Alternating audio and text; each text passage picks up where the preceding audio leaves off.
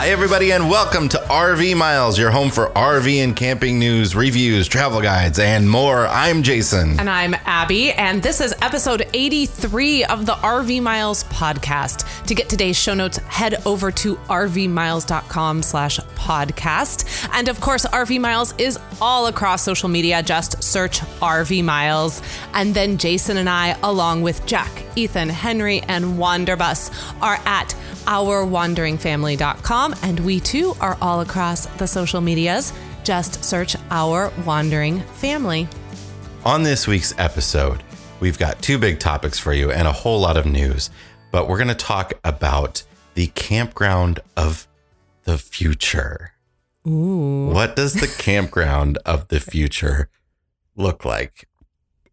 We'll have ideas about that later. Before we even jump into this, it made Abby silent. Look at that. It did. You know what? Part of it is because you and I have our backs to each other to film this podcast. We're not filming. We're not filming. I can't to record this podcast because of how we are set up. We are recording from my brother's office, and this is just the way it has to be. And it's really throwing me off because I cannot really tell when you're done with your sentence. So I'm trying to feel you. Right. So I was left speechless. And then by the time I realized it was just too late to jump in. We're going to talk about that. We're also going to talk about our experiences at the Lyndon B. Johnson National Historical Park, halfway between Austin and San Antonio, Texas. And oh man, we had just such a great time. Really unexpected location. And not what I thought I was going to get out of my time there. And I really liked it. I'm glad that we made the drive because it was a bit of a drive from our campground, but I'm glad that we decided to do it because it was absolutely worth it. All that, plus a new brain teaser and a whole lot more. But first, this episode is sponsored by LL Bean. This year, LL Bean is joining up with the National Park Foundation, the official nonprofit partner of the National Park Service, to help you find your happy place. In an amazing system of more than 400 national parks, including historic and cultural sites, monuments, preserves, lake shores, and seashores that dot the American landscape, many of which you'll find just a short trip from home. LL Bean is proud to be an official partner of the National Park Foundation. Discover your perfect day in a park at findyourpark.com. We are coming to you this week from the absolutely frigid, once again, the tundra, Dallas-Fort Worth area. We're actually in Arlington, Texas, which is halfway in between the two. A stone's throw from the Cowboys AT&T Stadium and the Texas Rangers Stadium.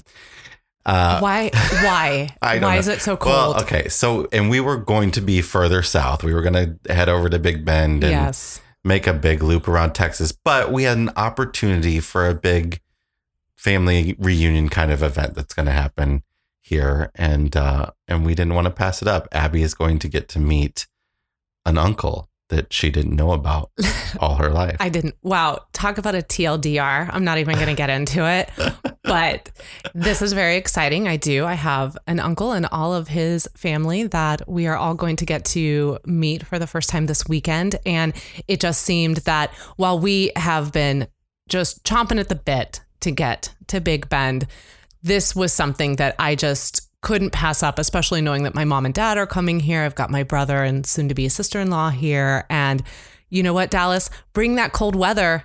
You can't keep us from coming back. I'm just saying. So I'm really looking forward to this weekend and to adding to our already very large and loving family. All right, we have a ton of news to cover this week. So let's dive right into that. First of all, the January sales figures, the dealer delivery. These are RVs that dealers have bought from the manufacturers to put on their lots are out. And this year, this January, 40% down over last January.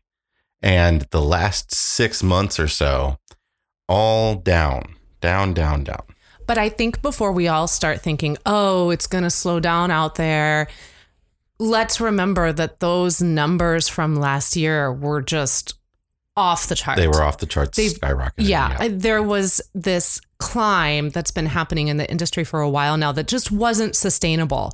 So it does not surprise me that we're leveling off and dipping, because those kind of numbers, what we were seeing last year, that can't keep going. It can't keep happening. It can't.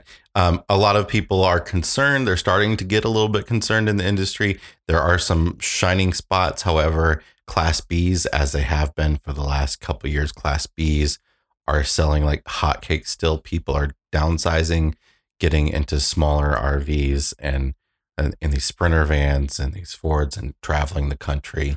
Like we talked about last week, though, too, Go RVing has no intention of slowing down their push for this industry. We talked about how they're just getting ready to roll out this massive multi-million-dollar ad campaign that's going to start with RVX that's happening next week.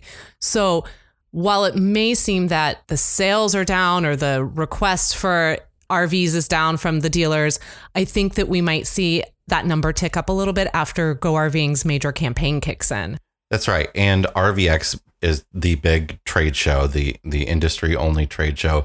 First time they're really doing this event, happening in Salt Lake City. And we are getting glimpses at some of the products that are going to be released at that event. And we wanted to highlight a couple of things that we're hearing about. The first one is Rev Group, or REV Group. They produce 29 brands like American Coach and Monaco and Holiday Rambler, Fleetwood RV, Renegade RV. They own Lance. Anyway, they are coming out with a new package for some of their RVs called the Renew Edition package. And this is sort of like an upgrade package that is really meant for off-grid explorers. And this is kind of the first time I'm seeing some of these features put into a package coming from the manufacturer. Before you jump into this, can you guess on this list of things that will be in this edition package that I am super excited about? Yeah, I know the number one. Do you? The toilet. Yeah. Yeah, get that compost toilet in there.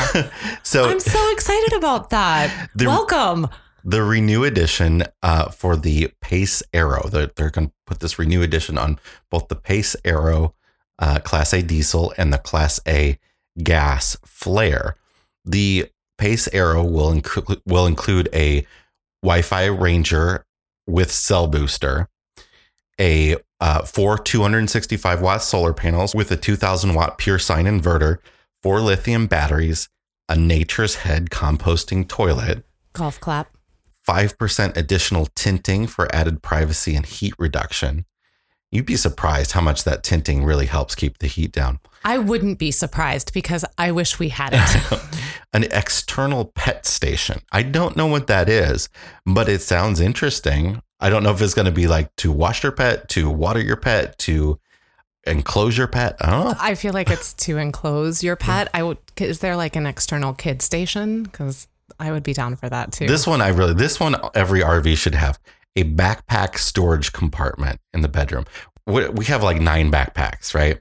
We have way too many. We have just installed a whole bunch of hooks to put our backpacks up to get them out of the way. But there's no place in many RVs for things like backpacks, things like shoes. They don't put places for shoes in RVs. They don't put places for laundry in RVs. Okay, here's the thing. They do, but they only believe that you own one pair of shoes between like the 4 of you. Right. So they think you're all sharing a pair of shoes. So you can put, which doesn't make any sense. So most families, most individuals on the road will have at least 2 pairs of shoes. Buy our new RV, sleeps 12, holds 2 shoes. Right. And no space for backpacks. So that's my second favorite thing on the list is the backpack storage. I mean, I absolutely love all the different hooks that we have around Wanderbus, and they serve tons of purposes. I'm curious what this backpack storage compartment looks like. Is it a drawer that you lay the backpack flat into and then you just close it up? Because that never happens. Once you put stuff in a backpack, it doesn't matter what that stuff is. There will always be something in the backpack. Yeah, it's gotta be full. It never empties out. Even if it's just chapstick. There's still chapstick in there. That's where we find our missing chapstick. This is where I keep buying chapstick because I can't find my chapstick. Anyway, yes. The features of the Flare Renew Edition will include the Wi-Fi Ranger self booster, an energy management system, 2 175-watt solar panels, lithium batteries, a collision avoidance system, upgraded suspension, and stabilization. The Flare also includes a bike rack in this edition the rear of the coach, and they'll both have badging on the exterior and stitched into the seats. The price for the upgrade is going to range between $7,000 and $12,000 depending on what you get and which model. Just a little bit of change. Also at RVX, the Thetford Corporation, and they produce toilets and refrigerators. Guys, the stuff that nobody gets super excited about except for everybody. Abby. Yes. Everybody needs a toilet. Everybody needs a refrigerator. The Thetford Corporation is going to be releasing at RVX a DC compressor fridge, a 10 cubic foot. The 10 DC is what it's called, the Polar 10 DC. You know, most RVs come with a gas absorption fridge, which runs off of propane and 110 volt power. Sometimes they're a 3-way fridge and they run off DC power as well. But a lot of people are switching now to residential fridges, compressor fridges, just like you plug in at your home, that run off of only 110 volt DC, and they're running them off their inverters. The reason people like doing this is you get so much more room inside that refrigerator, and you don't have to worry about using propane if you don't want to. A lot of people are nervous about that, or a lot of people are plugged in anyway. They don't care about that, and they just rather have that extra space. Well, a DC compressor fridge is going to have the best of both worlds because it's going to give you that additional space. Plus, you'll be able to run it off of DC power instead of 110 volt AC, meaning you can run it off your batteries without using your inverter. Your inverter wastes additional electricity. So this is going to be super convenient for a lot of RVers. The best thing about it, though, is that it's a 10 cubic foot fridge, which is what we have. Ours is a residential 10 cubic foot fridge, and we call it a 3/4 size fridge. We call it an apartment refrigerator. It's an apartment size fridge. But this fridge, this 10 cubic foot fridge, will fit in the standard 8 cubic foot slot that exists in most RVs with that smaller refrigerator. You just get the extra space. It slides right in. I think that's going to be really, really interesting product. I really like it. I cannot wait to see it because one of their bullet points was modern residential styling. I would like to know what that means. Yeah. It's also got, the RV mounting. It's got shock absorption, that sort of stuff that doesn't exist when you put a residential fridge from, Home Depot into your RV. We know. Ours is taking a little bit of a beating. Yes, and everything inside of it takes a little bit of a beating, too, when we're driving down the road. Next in the news, Thousand Trails Campgrounds are celebrating their 50th anniversary this year. This was new to me news. Happy birthday, Thousand Trails. Happy birthday. We've never stayed in a Thousand Trails, don't know much about them other than a lot of people like to join their membership and camp solely in Thousand Trails because it's a decent price to have annual membership access to either their different regions or across the country. So good on you, Thousand Trails. Finally, in the news, Forest River Brands are introducing a digital owner's manual app. They're ditching the paper maps and giving you an app with a digital owner's manual. Forest River is the second largest manufacturer of RVs in the country, and they cover a whole lot of different brands. So check that out, and all of our news stories in the show notes at rvmiles.com/podcast. We're going to take a break, and when we come back, we'll have the answer to last week's brain teaser, and we're going to talk a little bit about getting your RV ready for the spring. Because the camping season is soon to be upon us. We'll be right back. Be right back.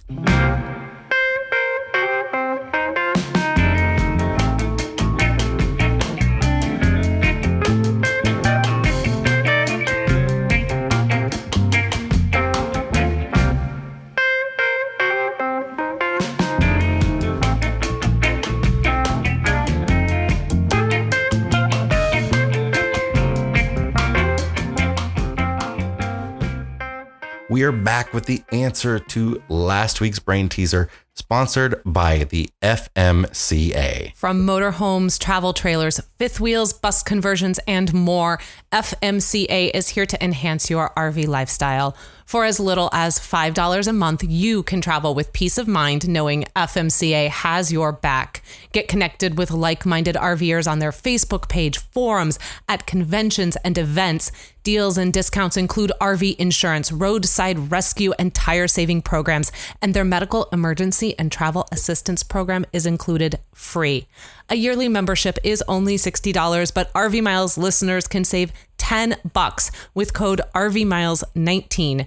Just visit fmca.com and enter RVMiles19 or click the link in the show notes. We want to remind you that the FMCA's 99th convention, Peachy and Perry, Georgia, is opening March 13th. And our friend Mark Walker, who is one of our blog writers, will be there. And he's going to write about his experience a little bit. And I hope his experience will include peach cobbler. I'm just going to say it. Every time I hear Peachy and Perry, I want peach cobbler. They have all kinds of things to explore at the FMCA conventions. They have products that you might need for your RV. You can tour the latest RVs. You can go to over 100 seminars. You can participate in entertainment and meet old friends, make new ones. It's a really great experience. We also want to mention that registration is open for Minot Magic, the 100th FMCA convention happening in Minot, North Dakota this August. And we will be there, and we hope some of you will join us too. And let us know, because we'd like to have a little meetup. We're going to do a podcast episode from there. And we're actually going to spend the whole month of August in North Dakota doing a whole lot of stuff. It's going to be wild. So Minot this year is happening August 14th through the 16th. And we do really hope you will come up there and join us. All right, let's do the answer to last week's brain teaser. This one was a fun one. We got a lot of answers, and they were mostly right. And I think people really had a good time with this one. Find out what these animals are. And what I did was I gave you a series of words, and you were supposed to turn them into an animal. For example, to run away or escape could mean flee, right? So number one was hair control foam. Hair control foam is a moose. Very exposed, a bear. You're very exposed. Telling falsities is a lion. You lying. Lion. A lamenting cry is a whale. A dull person is a boar. A precious or loved one is a deer, of course. First, you get a parking ticket, then you get this. This one, I think this one got a few people. First, you get a parking ticket, then you get towed. You get towed. A toad. Especially if you're in Chicago. And then finally, these make up a chain. This was another hard one. The answer was lynx. A lynx. The winner this week is Chuck Tracy from Florida, who will receive Not All Who Wander Are Lost t-shirt. And you'll have a chance to win yours with the new brain teaser at the end of the show.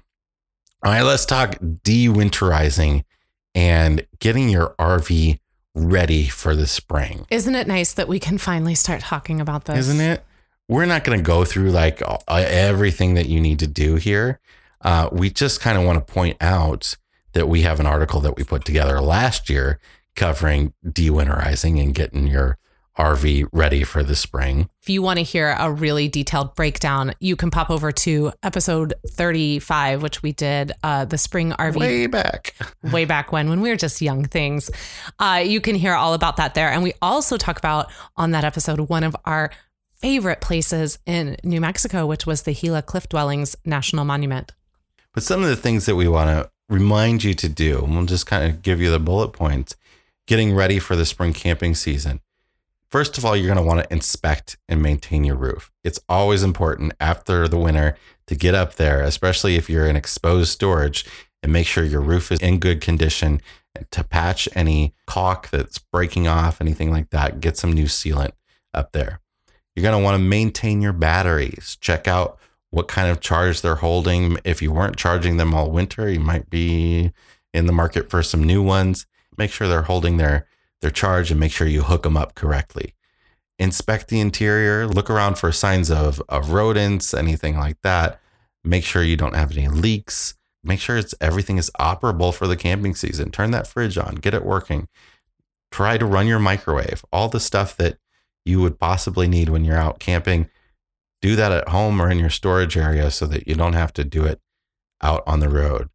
Check all the seals on your slides, apply slide lubrication, follow your owner's manual's instructions and lube those slide tracks and all the cables and any other moving parts like your fold out steps and door hinges. You want to lubricate that stuff as much as possible. If it's a motorhome, pop the hood and check for more creatures, fill the fluids, inspect the belts. This would be a good time for an oil change and a grease job, all that annual maintenance stuff that needs to happen. Check your tow equipment for trailers and towed vehicles, inspect the hitch for rust and wear, and then check all your tires. Make sure that they're at the proper pressure, make sure there's no cracking, make sure that you have the right amount of tread depth, all that important stuff. Because you know what? There's nothing more important. And, we know this more than anybody. There's nothing more important than having good feet on the road with your tires. Boy, you just don't realize how good it is until you come close to not having any of it. Go for a spin. A lot of people don't take their RV out for a drive until they go camping in it. Make sure you get it out there on the road and make sure everything is going okay before you try to drive, 300, 400, 500 miles and go camping. Make sure that you have everything ready so your camping weekend, your first one out there, isn't ruined. Check the propane system, get a spray bottle with soapy water and squirt it on all those lines and make sure that they're not releasing any gas, and then flush your freshwater system and sanitize. You're also going to want to make sure that you check your batteries and your smoke detector, your CO detector, your propane detector, and check to make sure fire extinguishers are working and ready to go. Fire extinguishers expire. You can't just keep the same fire extinguisher you've had in there for a decade. You want to throw that out and put a new one in. So make sure you check all that sort of stuff. Do a little shakedown trip if you can.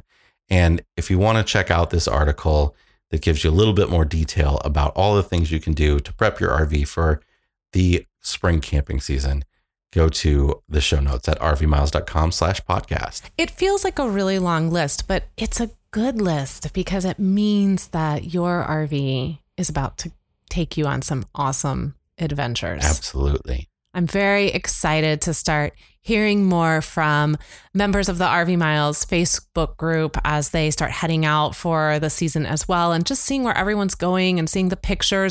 It's just one of my favorite times of year, this beginning of the real summer, like late spring, summer RV camping season, because everybody is they're just so ready to go. So I'm glad we're talking about this, and I just can't wait to hear more about it from people in the group. All right, Abby, are you ready to talk about the campground of the future? I have my George Jetson hat on and whatever that hat looks like, and I'm ready to go. Bring me my hoverboards, and I'm like Marty McFly over here. All right, but first, this segment is sponsored by the Standby phone and beverage holder. I am constantly fumbling around with my phone. You guys hear this week after week. All the time. It's an issue. And the Standby, I'm not kidding. This is a sponsored ad, of course, but this really has saved me. I keep my phone in my Standby beverage holder. And not only is it saving me from losing my phone and not having a place to put it, I'm always setting it on my knee in the car or in the bus when I'm running the GPS. And we even got an Instagram comment. Somebody was like, driver should be, and they called me driver. Driver should be careful on their cell phone while they're driving. And I wasn't on my cell phone. I had the GPS running and it was sitting on my knee. Now, don't get all snippy. It was someone who was just very genuinely I'm snippy because they said driver. Okay, that's fine. But I was not as snippy as you were. I appreciate that people care about our family and care about our safety. Well, I mean, it's true though. Like also having my phone on my knee isn't the greatest thing, because if something happened, I might try to go for my phone. Yeah, just the first thing you instinctively. save. Is that what you're saying? No, if something happens, I gotta get Right. Go make sure my iPhone's okay. How can I play my online poker if my phone is broken? Anyway, the standby has really helped me with this. Not only keeping my phone handy and in the right spot when I'm driving, but when I'm walking around the campsite, when I'm walking around the bus, but also it's keeping me drinking water. I'm drinking water all the time, and I didn't before, and that's really good for me, and I should do that more. Yes, you should. Thanks, Standby, for finally doing the thing that I have been encouraging Jason to do for like a decade of marriage. This 3-in-1 product holds your drink and your phone at the same time and can accommodate numerous drink sizes, making it perfect for your car, motorhome, golf cart, boat, stroller, or camp chair. No cup holder, no problem. Attach the removable foot, complete with condensation tray, and set it right at your table or desk. It even comes with a ground stake for the campsite or beach. The Standby is durable, dishwasher safe, UV protected, and will always be made in the USA. Your cup holder needs an upgrade. Get the Standby today by visiting stand-by.com. And for the month of March, you can save 20% off a Standby with promo code SAVE, SAVE. That's stand-by.com and use promo code SAVE and save 20% for the month of March only. We'll provide a link to the website and promo code in the show notes. All right. So one of the things that's happening at this big RVX trade convention that we keep hearing about is KOA, Kampgrounds of America, the biggest chain of campgrounds in the country. They are going to be presenting a booth entitled Campground of the Future. And this is sort of an experience that imagines what the campground of the future might be like, because we know things are changing. The world is changing. Technology is changing. Right now, you can sit at your home and you can say, "Hey, Alexa, order me some more laundry detergent." What would happen if you were sitting in a campground and said, "Hey, KOA, send me some more firewood"? You know what would happen? I'd say, "Hey, KOA, send me some more firewood." And then it would go, "I'm sorry, I didn't catch that." And then I'd go, "Hey, KOA," and I'd say, "I'm sorry, can you repeat that?" Because that's what Alexa does to me. And then I finally just get angry and I say, "I'll just do it myself." Or that's what happened in the real world. Siri, she just doesn't like me. So when I try to talk to her, she pretends like she doesn't hear me. So, all right, fine. Try this on for size. I'm sorry, I'm squashing the campground of the future. I'm just a realist. We all know technology is changing the way we drive, and we all know self-driving cars are on their way. They're much closer than many people think. You know, Teslas can already, with their adaptive cruise control, they can pass a car in front of you without you touching the wheel. I can't get behind the driving cars. Well, imagine that you're in a self-driving motorhome and you're able to sit in the back of that motorhome while it's driving one day. You're able to get up from the driver's seat and go to the restroom. Well, I was about to say, I'm already in a self-driving motorhome because I don't drive it.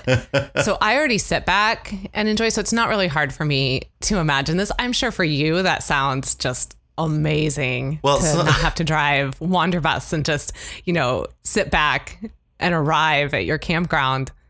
Well, some of the things they're thinking about for this exhibit are what happens when that happens. When one day there are self-driving motorhomes, what do we do at campground? Can the motorhome go right and park in your spot for you without you doing a thing and does all the hookups on its own and everything?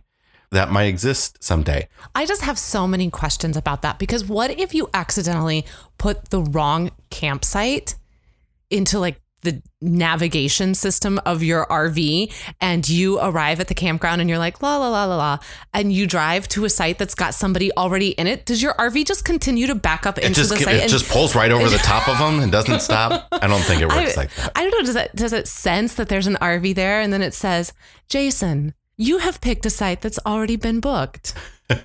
Please confirm this is how you would like me to proceed." KOA is already experimenting with some of this technology. They're actually doing things where they can work with an app on your phone to help guide you to your site. I think that's cool. You pull up, you check in. Maybe it uses near field communication to automatically check you in. And then the app gives you directions with arrows to take you to your site, and the campground be really handy in the dark. Here's my question, and I'm just I realize that I am playing sort of devil's advocate to everything that you say.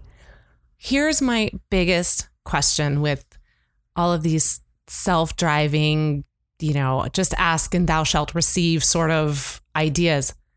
What do I do?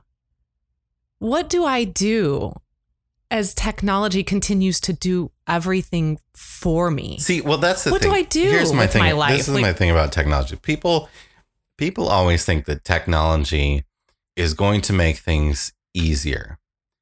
And it does often, but what it often also ends up doing is just frees you up to do other things. Technology fills the space that is available. I understand that part of it. I'm talking about myself. Well, what I'm saying for yourself, you'd be working. Well, that's the thing. You're world, like, yes. Yeah, you'd be working or you'd be cleaning, whatever, and I'm not talking about you. I'm saying anybody. Roomba's going to clean for me, Jason. Like this is what I'm talking about. So I've got Jerry driving my car. I've got, KOA Alexa bringing me firewood. I've got Roomba cleaning my house, and I've essentially at this point, I'm just Grubhubbing my meals. It's like, it's hard for me to imagine. I don't want to just go and work, but I mean, these are things I think that for a lot of people, we hold on to them. We don't want to give them up because they're things in a way that we enjoy doing. And I know that we could still do them. We don't have to use the technology, but it's hard to not when it becomes constant with everybody around you. You get to a point where you don't almost have a choice but to use it. So for me, it's just like, this idea that, humans, we create with our minds and our hands, and we are innovative individuals. And when you start taking all of that away from us and having a machine do it for us, like, what am I left with? Well, the people working on this exhibit with KOA recognize that most people actually aren't looking for super high-tech campground.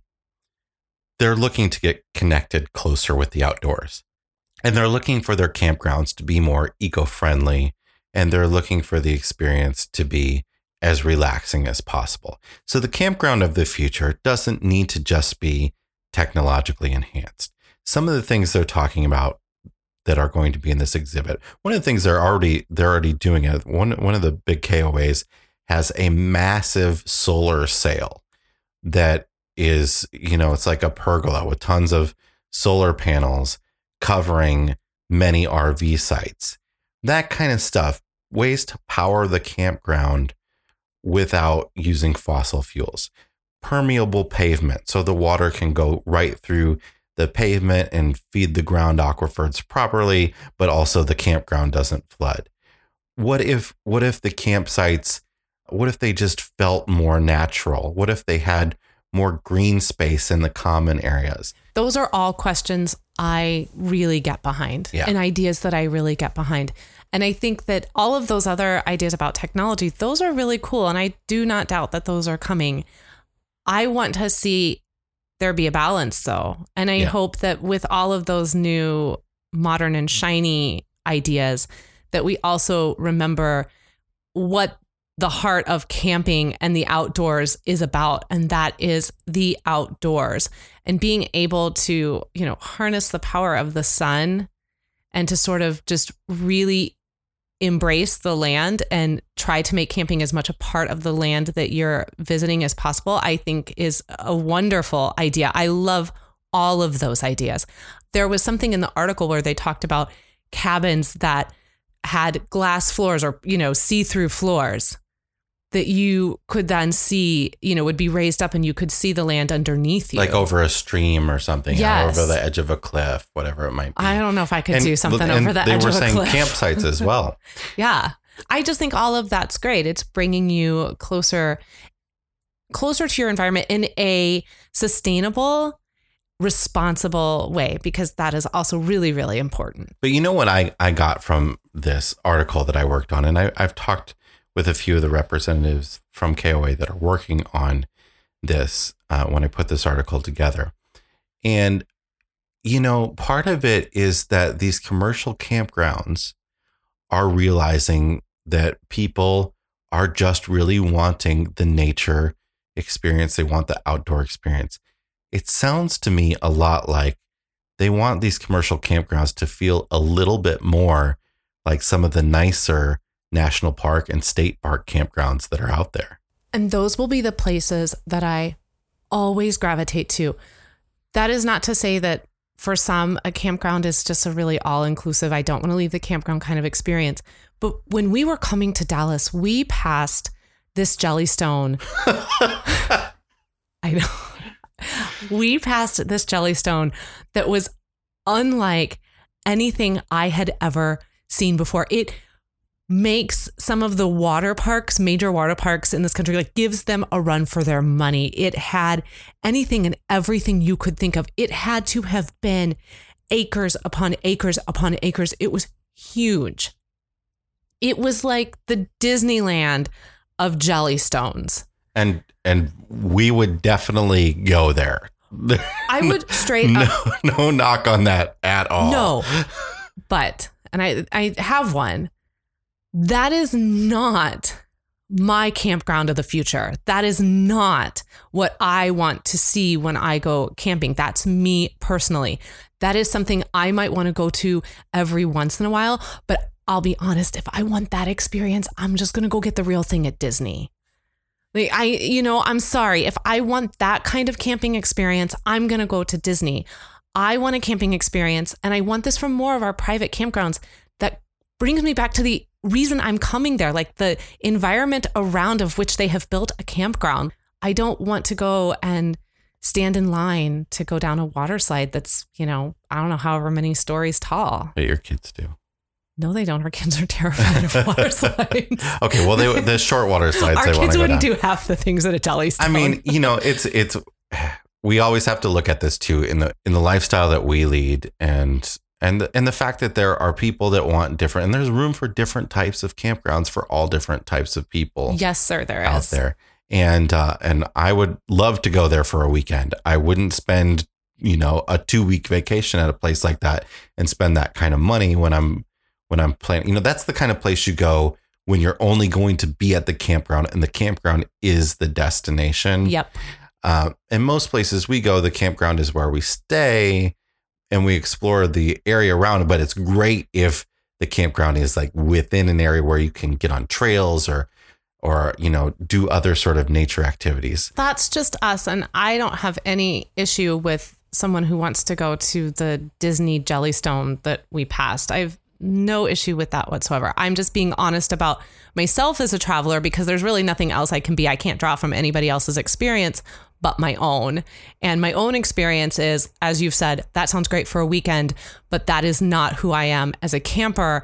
And sometimes I worry that who I am as a camper and who others have expressed that they are as well, that we're kind of getting left behind as these campgrounds of the future become shinier, bigger, more amenities, more glamping. And I just, that's not me. And so it's a hard balance for me. It's just a hard balance. I mean, and this is what I put at the end of this article too, is just that, campgrounds would be wise to consider what a lot of RVers are looking for. And that's spacious, flat sites, clean restrooms, top-notch customer service, and affordable prices. Absolutely. All right. If you have any ideas about the campground of the future, we've got a thread going on in the RV Miles Facebook group if you want to check that out and join in on the fun there. Otherwise, you can check this article out, which I'll link to in the show notes as well. We're going to take a break, and when we come back, we're going to talk about the Lyndon B. Johnson National Historical Site just outside of the San Antonio area. We'll be right back.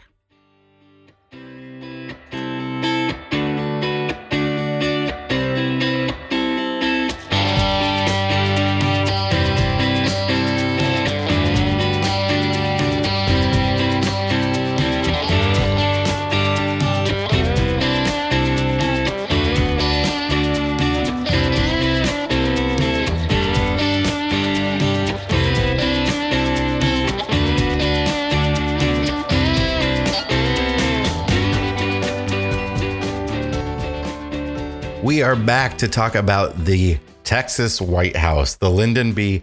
Johnson National Historical Park. But before we do, this segment is sponsored by Harvest Host. If you're looking for great locations to boondock for a night or two across the country, nearly 1,000 locations at farms, wineries, museums, places where you can overnight with wonderful views and great activities, check out Harvest Host at harvesthost.com. You can get 15% off their annual membership with the code RV Miles. It's a program that all sorts of RV owners are really loving. They've gained a whole lot of members in the last few months. The program is expanding like crazy. It really is. And it's only going to get bigger. And I think maybe in the next, couple weeks or so, we're hoping to have Joel from Harvest Host on so he can just kind of tell us. First off, he has a really great story that I want him to tell, and I don't want to give it away, but I want him to tell it. And then also just, they have a lot of stuff on the horizon. And I know that in the beginning of, at the end of the year, they raised their prices, but I think because they also adjusted, the discount is a little bit bigger now. They're trying to really justify why they needed to do that price increase. So it's a great time to jump on board. They've got so much going on, 15% off with RV Miles as your coupon code, and we'll link to it in the show notes, but you can just head over to harvesthost.com as well and check out everything they've got. All right, let's talk about the Lyndon B. Johnson National Historical Site. This is another example of National Park Service sites that I go to not kind of with a lower expectation, and not in a bad way. I don't mean that rude. Well, I don't mean that. Presidential sites can be bigger, smaller, they're hit or miss. You don't really know what you're going to get. No disrespect to LBJ. I just didn't realize how much of him was inside this park in the sense of who he is as an individual from childhood up. I sort of assumed that this was going to be the home he lived in during the presidency, and that's on me. I didn't do my homework. Well, we didn't really plan on going here, and we just kind of on a whim decided to do it. We did, and part of that was because it was about a 50-mile drive from where we were camping, and we had said, no, we're not going to go. That's a little far to drive. And then one day I said to you, we're 50 miles from a National Park Service site. We should go. It's not only is it our responsibility as parents road schooling our children on the road to give them as many opportunities as possible, but also because of our involvement with America's National Parks podcast. And by involvement, I mean because we are America's National Parks podcast, gives us a chance to perhaps learn about a story we didn't know. And dang it, I just wanted another magnet for Wanderbusk. So we did. We made the drive. We made the drive twice, actually. We did. We went out twice. Now, before we get into this, I want to say, we mentioned the old 300 barbecue restaurant on last week's episode. We probably should have mentioned that on this week's episode because it's actually a little closer to this site. Yeah, I really wish we had not driven out there to literally, we just drove out there to eat that barbecue and then came home. And if we had been classic Eppersons, if we had looked at that map and planned that a little bit better, we could have actually gone out to LBJ and then stopped and had barbecue on the way home and saved us a little bit of driving time. But I also want to mention that the old 300 barbecue restaurant is in Blanco, Texas, as we have been corrected, not Blanco, Texas. Blanco. Now, Texas, okay, we know about your Spanish and your Mexican heritage. Why are we calling this place Blanco? Whoa. I don't know. Whoa. You, sir, who is from Milan, and it is spelled Milan, and in my world that is Milan, and it is in Italy. Do not get to throw shade at Texas because they don't say Blanco. But it's in Texas. I mean, this is Illinois. Okay. Milan, Illinois. Come on. Okay. Well, look, the miles between Milan, Italy, and Milan, Illinois are vast.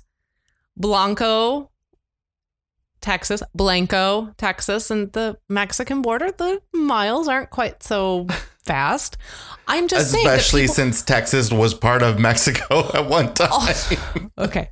Yes. But I'm just saying, look, people who live in cities built on glass houses All right. of Italian architects should not throw pebbles Okay. at Texas. Anyway. Remember the Alamo, Jason. Okay. Or is it the Alamo? Please direct all emails about this section of the podcast to attention Jason Epperson. Thank you very much. All right. The Lyndon B. Johnson National Historical Park. There are two areas in this park. And so there's the Johnson City settlement area. And then 14 miles away is the LBJ Ranch, which is in Stonewall. We did the ranch first. And I think if we had to do it over again, we might have swapped those. But it didn't totally matter. No, I don't think it matters. I think for me and the way my brain works and the way I like to see things laid out, I would have swapped them because what's in Johnson City is his boyhood home, as well as the settlement of his grandparents who arrived in the area in the 1860s, long before Johnson was born. So chronologically, it makes more sense to go to Johnson City first and then go to the ranch. But in regards to what you learn and how you learn it or how you interact with the spaces, it doesn't really matter. I like things in chronological order. If you're one of those people that wants to go to a visitor center first, I think it's best to go to the Johnson City settlement, because first you're going to go there to the National Park Service Visitor Center. From the Visitor Center, there is about a mile-long walking trail. And if you can't walk a mile... Well, it's a half mile to the settlement, and then it's a half mile back. Yeah, it's a mile and it kind of makes a big it makes a P loop shape. So you could maybe cut a little bit of it off. But this area is still worthwhile if you can't do that. But the trail takes you back to the Johnson settlement, where Abby entered her happy place, where the president's grandparents settled. His paternal grandparents, I believe. And there you're going to get to see a log cabin, old farmhouse. It's old timey. Okay, let me talk about this because I feel like I absorbed this a little bit more than you did. So what's super cool about this is right before you enter onto their settlement land, there is a sign that says, it's a caution sign almost, that says you are entering into a historically accurate area, and it could be dangerous for you because we're not putting away any of the stuff that they used that we no longer use anymore.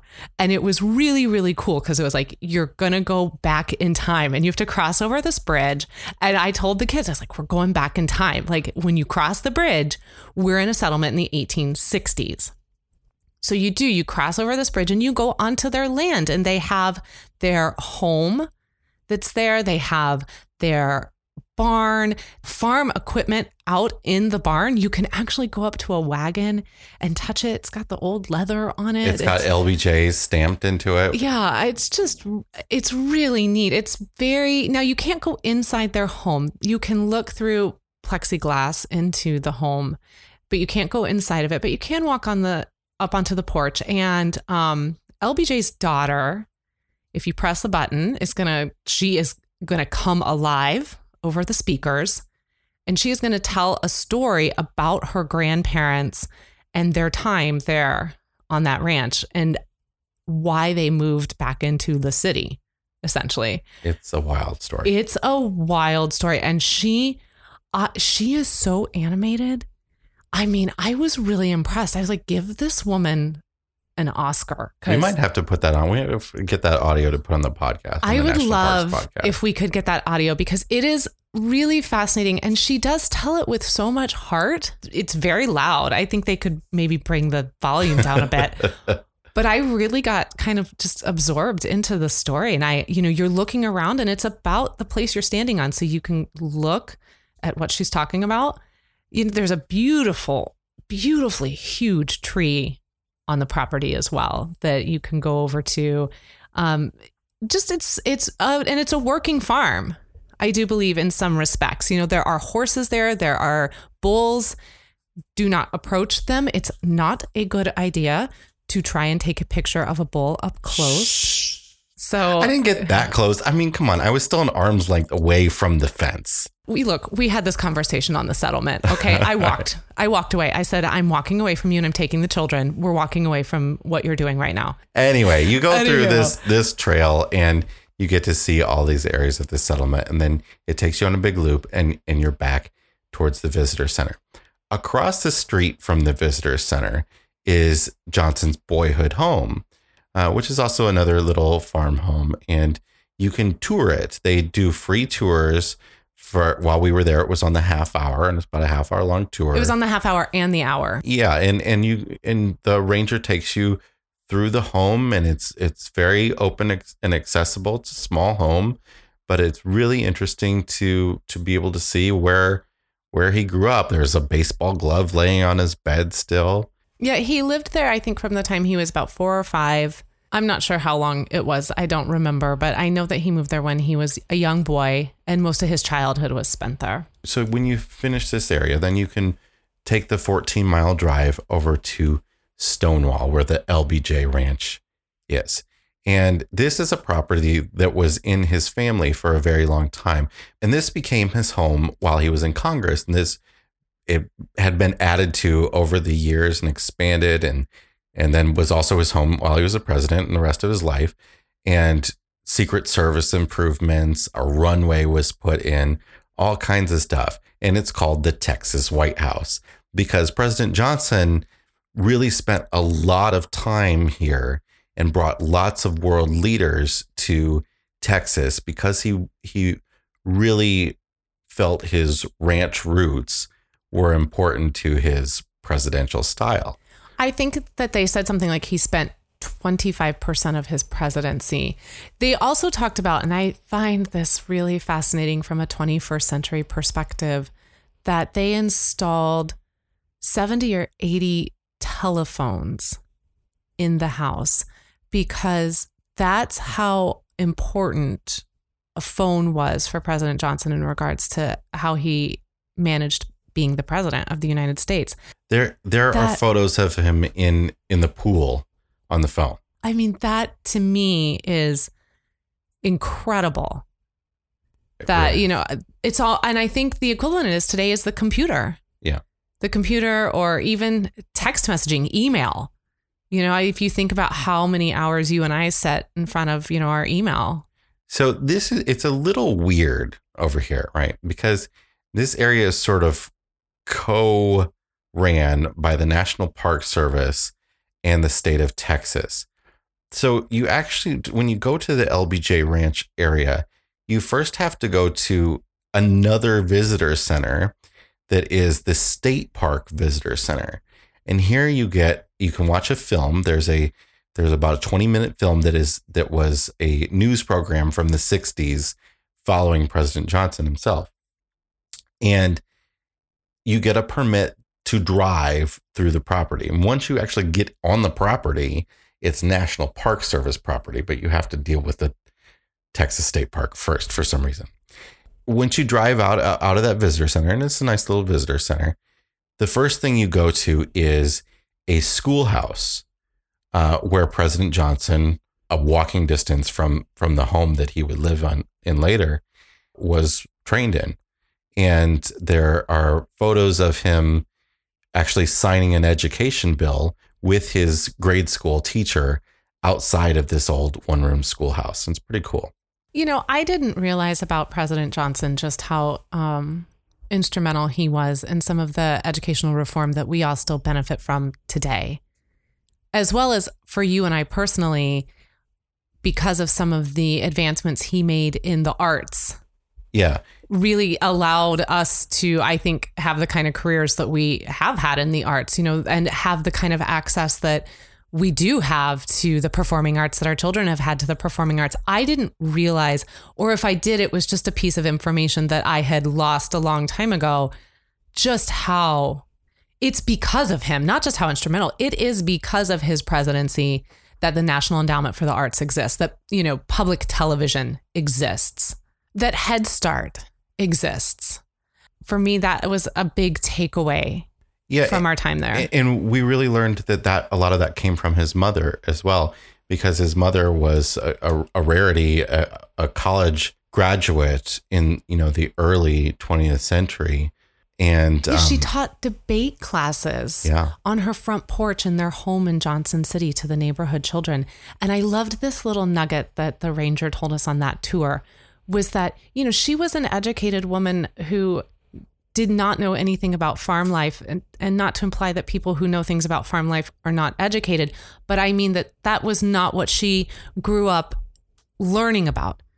She was going to school. She went on to college. That was her focus. And so, but she ended up being a farmer's wife. This is one of the many things that, President Johnson's father did to make a living, was they farmed. And she didn't know anything about that, but she was responsible for so much of it. And she would teach these children on her front porch, and she would give them debate lessons or whatever it was in exchange for them going and doing some of the chores and responsibilities that she had around the farm. And I just thought that was brilliant. And it just got me thinking, well, what are some things I can get? What can we bribe kids with? What do I have that I can offer my children that will get them to go and do my responsibilities? Anyway, once you do the little schoolhouse, you then enter the ranch property, and you're on a driving tour of the big ranch property. And it is still a working ranch. That was one of the things President Johnson wanted it to continue to be, a working ranch, because farm life and conservation were really important to him. So they've kept his herd of cattle, his Hereford cattle. The bloodline still continues, and they raise them there on the ranch, and you can see those, and you're driving right through them. I mean, no fences or anything. They're just right up there next to your vehicle. Or sometimes they're in the road. Sometimes you're waiting for them. It's kind of like driving through the bison at Yellowstone. It is. And as you tour around the ranch, there's all kinds of signage that you can read about some different things about ranch life and conservation that were important to President Johnson. But when you end the big circle tour of the ranch, you end at the home. And right outside the home, the first thing is Air Force One. The first thing the kids ran for, too, was Right. just to be close to an airplane and get to go up and look inside of it. They just thought that was the best. And from what I understand from somebody in our national parks group, this is a pretty unique plane. It's a small plane. It's not a big 747 like the Air Force Ones are today. And there were only a few of these made. And you get to peek into the cockpit area. You sort of walk in the front, the door, and you can turn back and look into the cabin. You can turn forward and look into the cockpit, and then you walk out. And then you get down. Then you enter. Then there's another National Park Service visitor center, and so if you don't end up making the Johnson City trek, you can visit the visitor center here and pick up junior ranger programs and stuff like that. Here you can get a tour of the Texas White House. Now, they used to let people in the house and tour them through the house. They don't do that right now because there has been some damage. The house is really, really old, and it's not holding up very well. So what they do now is they take you on a tour of the outside of the house, which doesn't sound like much. You're just walking around a house, but it was a nice tour. It was a very nice tour, and the grounds are very beautiful, and the pool is really cool to get to see. They keep the pool clean and working, even though nobody can swim in it. But it still looks good. And it was a very enjoyable tour. It's short, I think 15, 20 minutes tops. The boys lasted through it just fine. The Junior Ranger program, I'll speak to that for a few seconds, is a great Junior Ranger program for what they're learning about. And it really does a nice job of giving you an overview, a child's overview of what Lyndon B. Johnson did as president, some of what his duties were. I think that for us, because this doesn't have much to do with the Junior Ranger program, but prior to going to the ranch, we had read, allow, 3 hours to do all of this, tops. And maybe we're just different national park visitors. That was not at all we were there for the whole day. We were at the ranch for the whole day, and we were in the Johnson City settlement for a half day. So we spent a good day and a half. We did. And that's why we had to break it up. They were really essentially saying that you could do both in about 3 to 4 hours. Yeah. And we didn't find that to be true. Now, of course, that could be true for some. We didn't find that to be true because, we just kind of wanted to really get as much as we could and learn as much as we could from both spaces and take our time. And so if you find yourself in that area, you might be able to do it in 3 to 4 hours. But we did take our Junior Ranger books home and finish them there and then go over to Johnson City because we had a few things we had to do there in order to finish the Junior Ranger booklet. So that is something to consider. If you're going to do the booklet, you have to go to both places. And you may be able to do them both in one day, but you might want to get there in the morning and not show up in the afternoon. Yeah, because they close at one closes at 4:30 and the other closes at 5. So they don't stay open very late.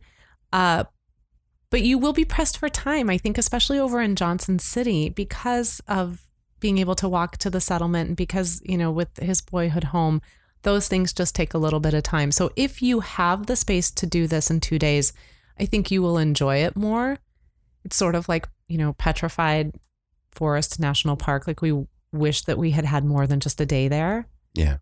So, and this is, I'm glad we were able to do 2 days at this as well. And there's other things. There's his collection of cars, his amphibious car, which is really cool. Yeah. Henry really loved that. That was his favorite part of the whole day there. And then there's another house, the house he was born in, which is a reconstruction, but it's a reconstruction that he did. And their graveyard is there. Yeah. Oh yeah, and he's buried there. Yeah, you can't walk into it; it's closed off. But there is a parking lot right next to it, and he is just very unceremoniously buried, and it's really lovely. Just how important that ranch and the family was to them. If you are in a motorhome you're not towing a vehicle behind you.